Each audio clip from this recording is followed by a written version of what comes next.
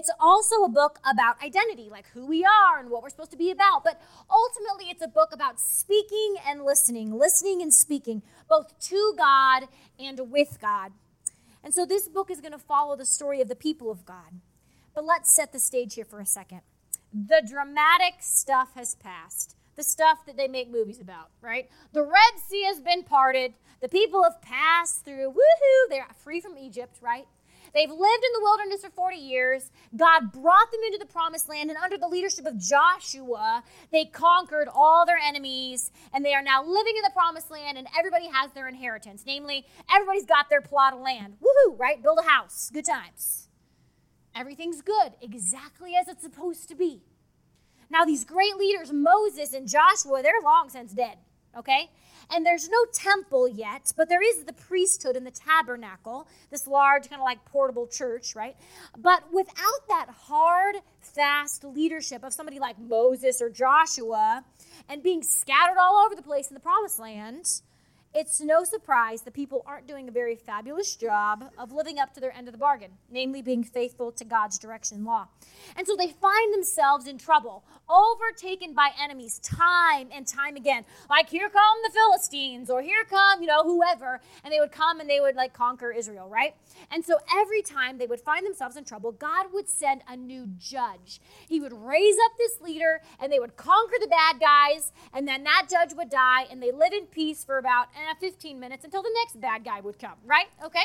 And so you would think of the judges like Samson and Gideon and Deborah. Those are some of the judges that God raised up to help Israel. But once the judge died, there was no succession of judges. God would just raise them up in a time of distress.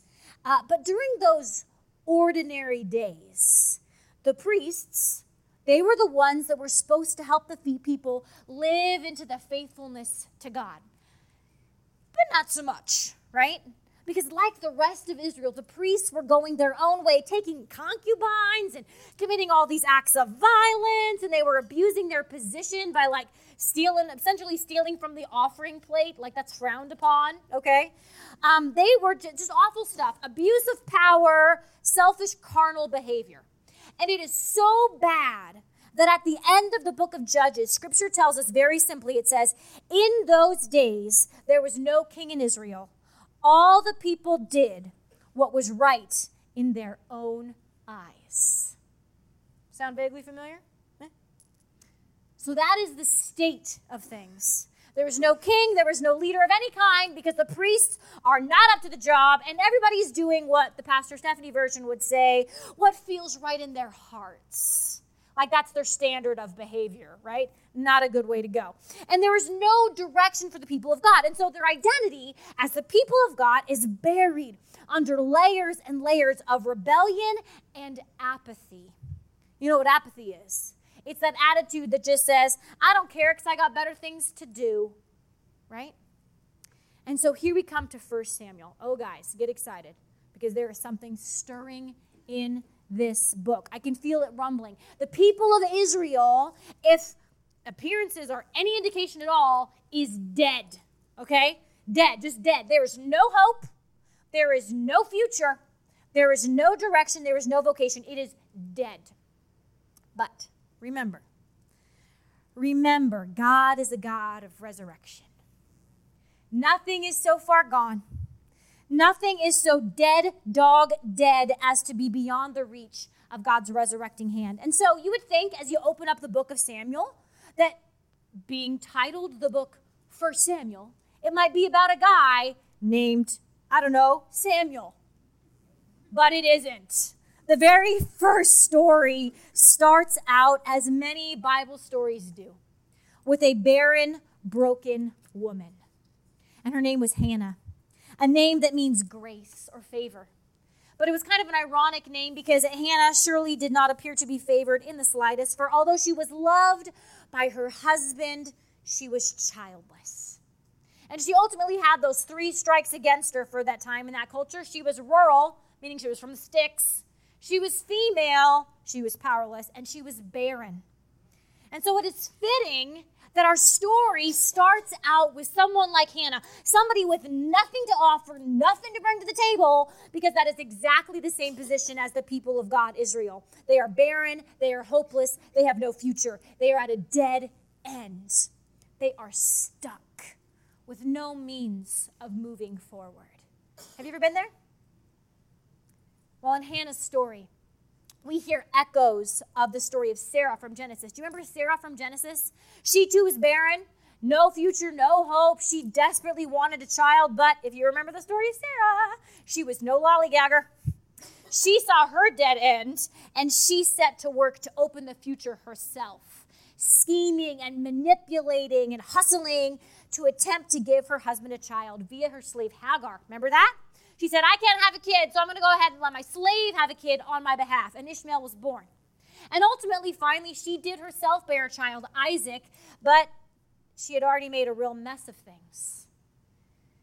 You see, although Sarah and Hannah's position sounds similar, both being barren, powerless women, their posture could not be more different. Because in the face of death and despair and hopelessness, Hannah does not scheme or manipulate or hustle like Sarah does. Instead, Hannah comes to the Lord and presents herself before the Lord. A bold act, but no other woman in Scripture has done this, has come before the Lord. It says in chapter 1, verse 9, it says, after they had eaten and drunk at Shiloh, that's where the temple or the tabernacle was, Hannah rose and presented herself before the Lord. Now Eli the priest was sitting on the seat beside the doorpost of the temple of the Lord. She was deeply distressed and prayed to the Lord and wept bitterly. She made this vow, O Lord of hosts, if only you will look on the misery of your servant and remember me and not forget your servant, but will give to your servant a male child, then I will set before you as a Nazirite until the day of his death. He shall neither drink wine nor intoxicants, and no razor shall touch his head. She poured out her heart to the Lord, asking the Lord, remember me. Please do not forget. Remember me. Well, right now, Jojo and Jack's favorite movie right now is Coco. Has anybody seen Coco? Yeah? It's based on like this Mexican heritage, and it's ultimately about family and separation and loss and forgiveness. But anyway, the main song of this whole thing is called Remember Me. So it's Remember Me. And he has a little guitar, right? And it is written by a dad who is this traveling musician, and his greatest desire is that his daughter, his little girl, Coco, that he leaves at home, won't forget him while he's gone, but will in fact remember him and call to mind his great love for her. He just wants her to remember him. Now, Hannah, this is not the same thing. This is not Hannah's fear. The remembering that she is talking about here is not about forgetfulness, as if God could or would forget his people. But in Scripture, when someone asks God to remember them, it is soteriological undertones, which is such a fancy word that just means salvation. When someone says, God, remember me, they're saying, God, don't forget, please act on my behalf. If someone asks God to remember them, they are saying, God, remember me, save me, remember me, and act on my behalf. Don't forget me and my struggle. Remember me and act. Okay? And so goes Hannah's prayer. Lord, remember me. And God, act on my behalf. And so grant me a son and promise I'll give him back to you to serve you. And so then in verse 19, it says this, they again rose early in the morning and worshiped before the Lord. Then they went back to their house at Ramah. Elkanah knew his wife Hannah, and the Lord remembered her. In due time, Hannah conceived and bore a son. She named him Samuel, for she said, I have asked him of the Lord.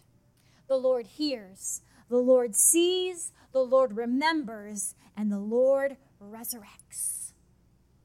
And then 3 or 4 years later, once Samuel is weaned, Hannah brings her beloved son to the house of the Lord in Shiloh and leaves him there in service to the Lord. Can you even imagine that? That this is your promised son. He was given to us as precious gift, and you said, God, just give me the son and I'll give it back to you. And most people renege, let's be honest. Most people renege on that kind of promise. But she didn't. She brought him to the Lord, fulfilling her promise. And get this, as she is leaving, as she is walking away from her little boy and going back to her home, she sings this song to the Lord. And it will remind you, I promise, of Mary's song in Luke. It says this: "My heart exults in the Lord. My strength is exalted in my God. My mouth derides my enemies because I rejoice in my victory. There is no holy one like the Lord. No one besides you. There is no rock like our God. So talk no more so very proudly. Let not arrogance come from your mouth, for the Lord is a God of knowledge, and by him actions are weighed. The bows of the mighty are broken, but the feeble gird on strength. Those who were full have hired themselves out for bread, but those who were hungry are fat with spoil.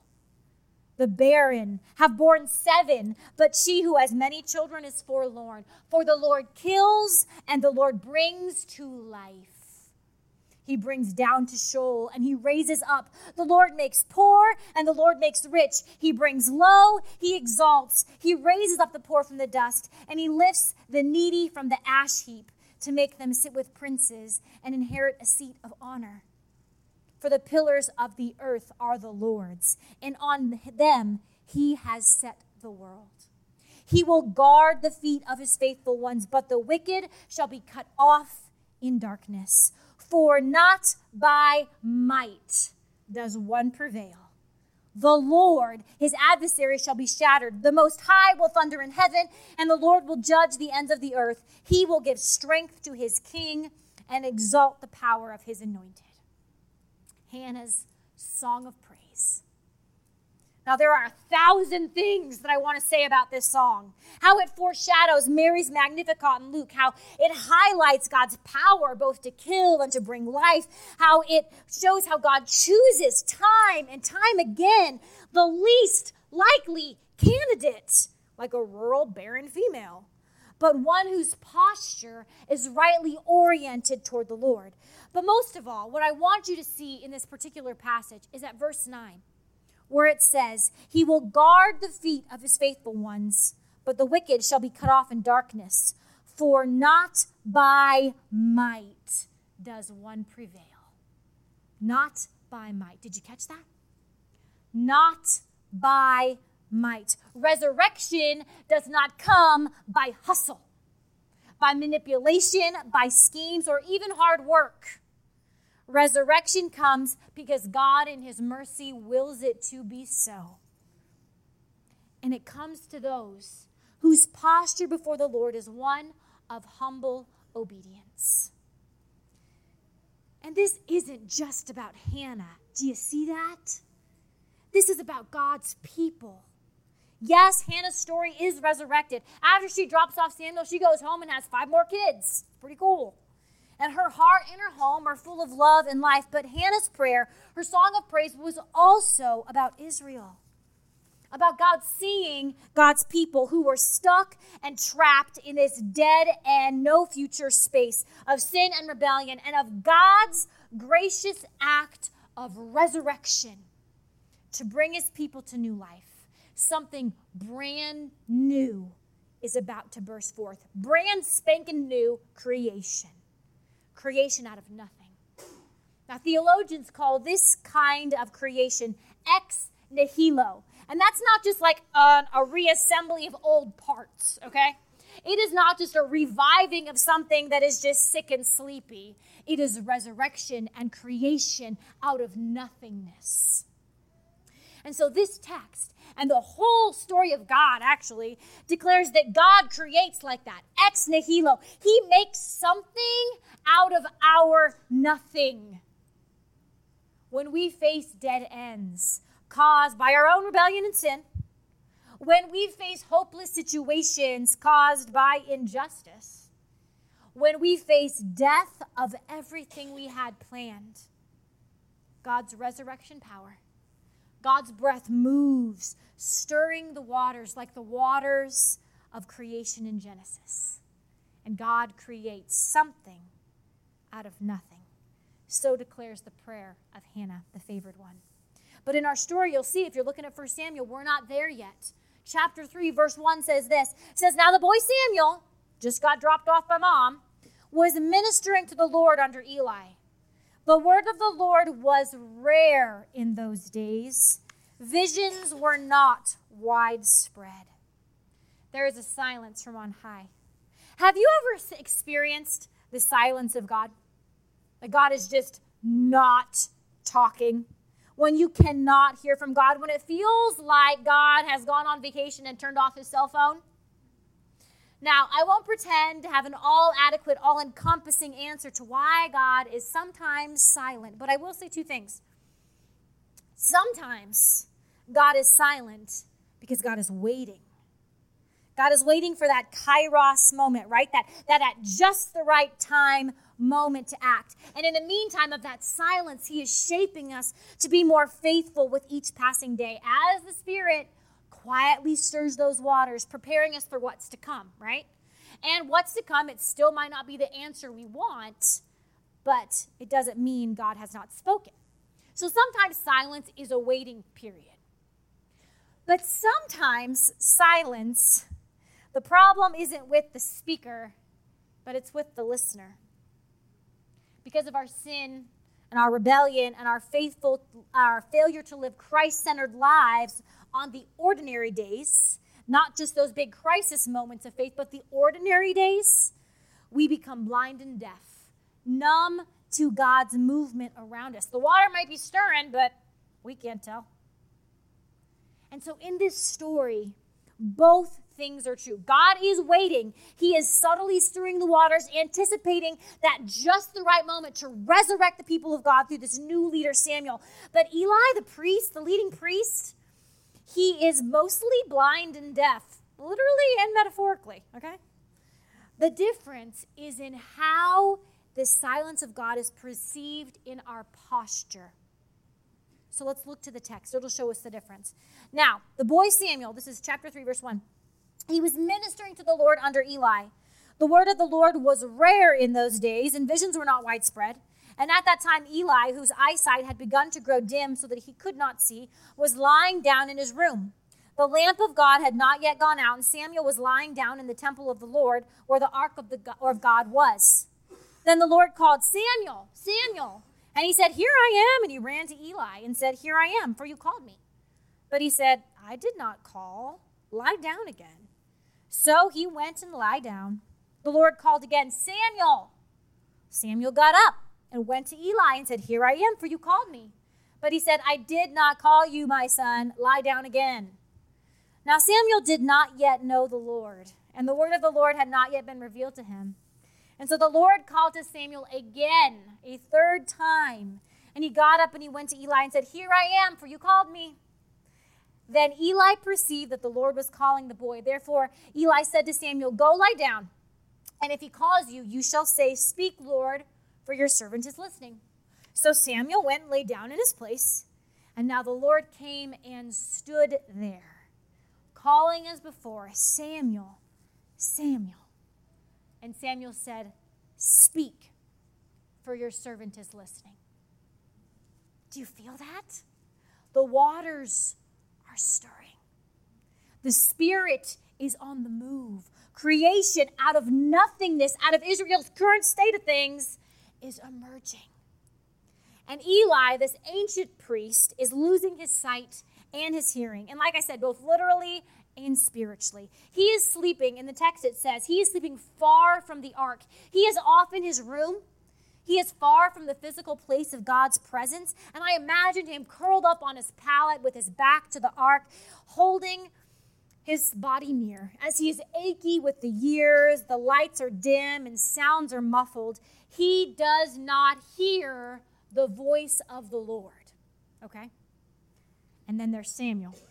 He's not sleeping way off yonder. Instead, he is lying directly in the tabernacle, close to the ark, near to the Lord.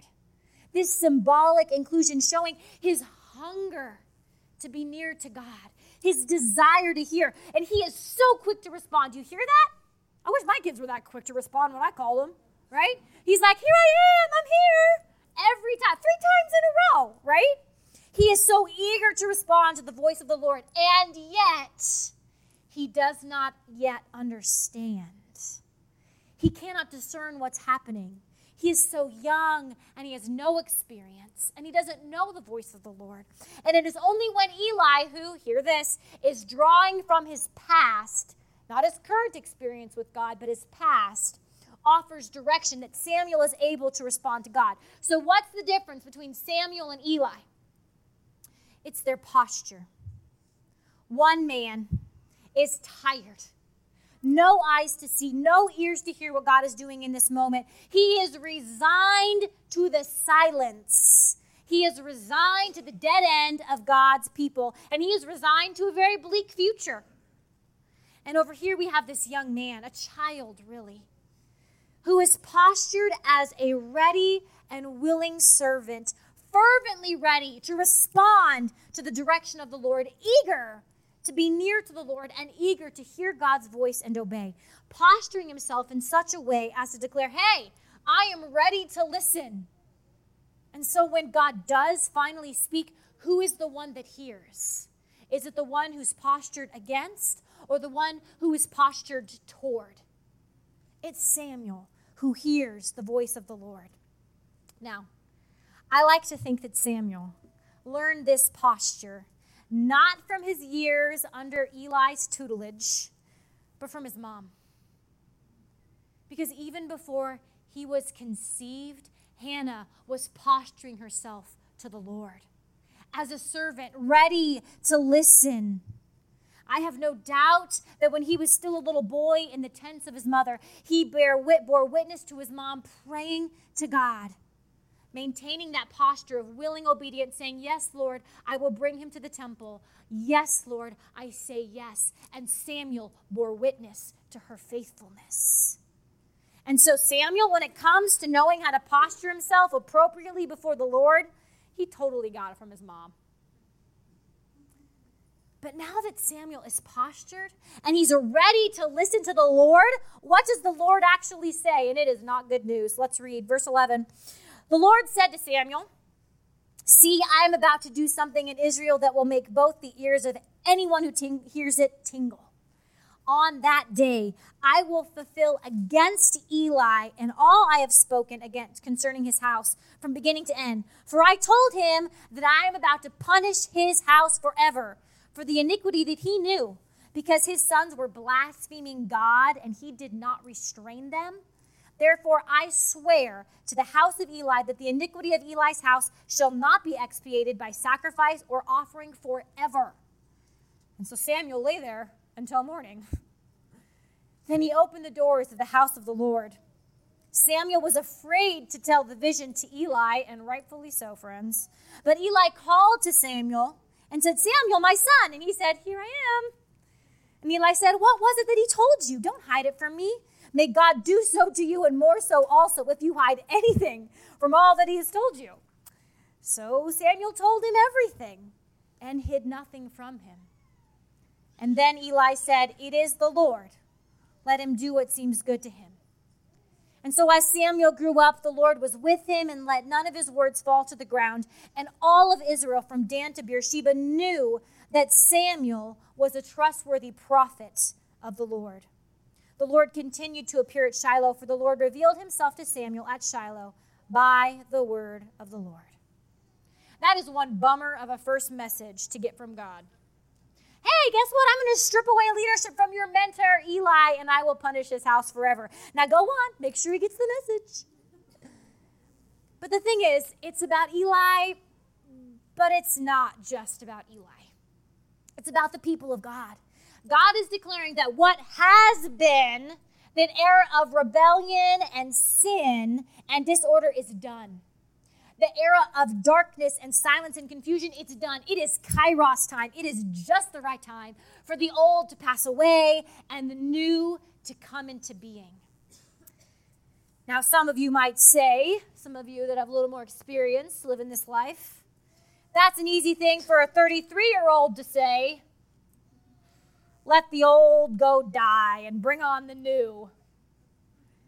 But I'm not talking about age or traditions or music styles or anything petty like that.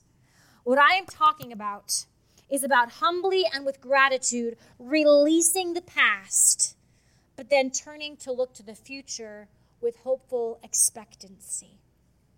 And that is hard for anyone, for any family, for any church, for any preacher in a military town, even a 33-year-old one like me. To experience God's new creation, to experience the power of the resurrection, we have to let the old die. And we have to face that death head on. Because what once was is no longer. And we have to be honest about that. And there are some things in the past that we're happy to dismiss, say adios and a kick in the pants, right? And then there are other things that we grieve over and we mourn their loss. And there is no doubt in my mind that Eli mourned what had been when he had led God's people faithfully. He mourned the future that he had imagined with his family. He had grieved how his sons had become thieves and adulterers. And Eli could have been angry and self-righteous, and he had called out Samuel for his audacity to have such a nasty message for him. But no, with humility, Eli accepted the judgment of the Lord. He accepted the death of what once was and would not be again. But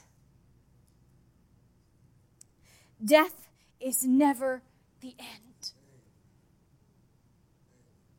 At the end of chapter 3, in the beginning of chapter 4, it says, "The Lord continued to appear at Shiloh. For the Lord revealed himself to Samuel at Shiloh by the word of the Lord, and the word of Samuel came to all of Israel." Yes, death comes, but only to make room for the new thing that God wants to do. And that will make our ears tingle.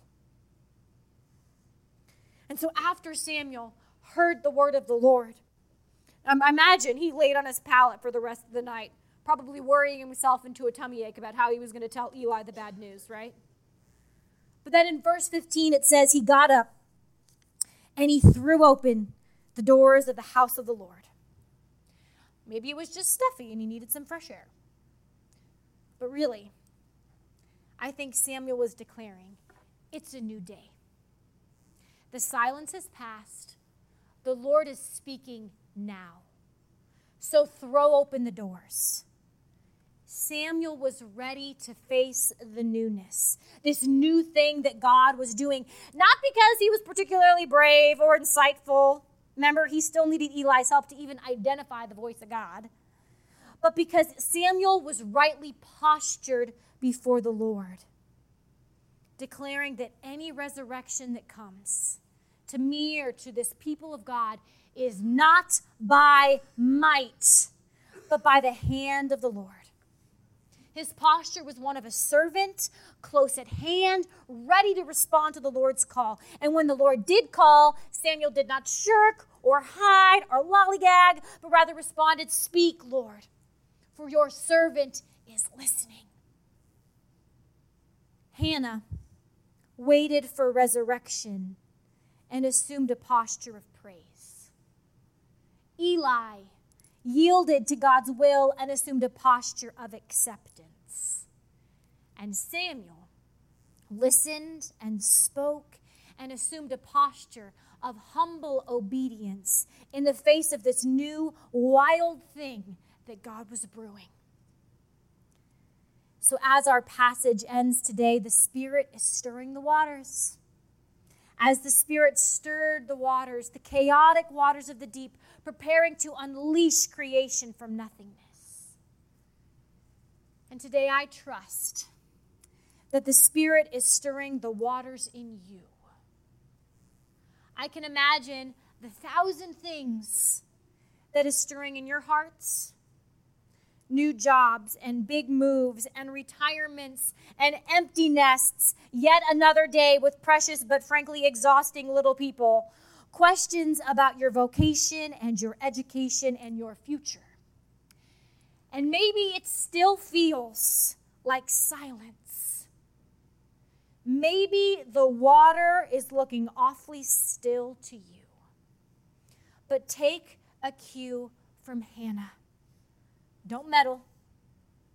Don't rush. And don't scheme. And do not hustle. But wait. Wait in a posture of obedience and praise. And perhaps like Eli, take a look inside. Is it possible that you are surrounded by the sound of silence because you have ceased to listen? You have ceased to see rightly, and you have ceased to obey, and you have ended up with a heart that has been hardened. Now hear me. Silence from God does not always mean sin, but sometimes it does. And so it's worth a humble glance at the heart and let the Spirit speak. So whatever the reason for God's silence, the appropriate responsive posture is the same. Humble listening, waiting for the voice of the Lord, and a quick, joyful response to the call when it comes. Because when the moment is right, new creation will dawn. The breath of the Spirit will breathe resurrection life into what seems dead in and around you, and it will come not by might, but by the power and the grace of God. It is ordinary time, beloved. How we spend these ordinary days in Christ is how we will spend our Christian lives. Are we postured to listen and obey? Even today, the most ordinary, unremarkable of days, leaning into the truth, the promise that our salvation, our redemption, and the resurrection we need will come not by might, but by the gracious hand of God. Let us pray. God, we come before you, acknowledging that there is some death. There are some things that we need to release to say thank you, Lord, and farewell to. Or some things that are even hard and we say, I'm so glad to walk away. But Lord, releasing the past and the old and what once was is hard. But Lord, we turn. We posture ourselves before you.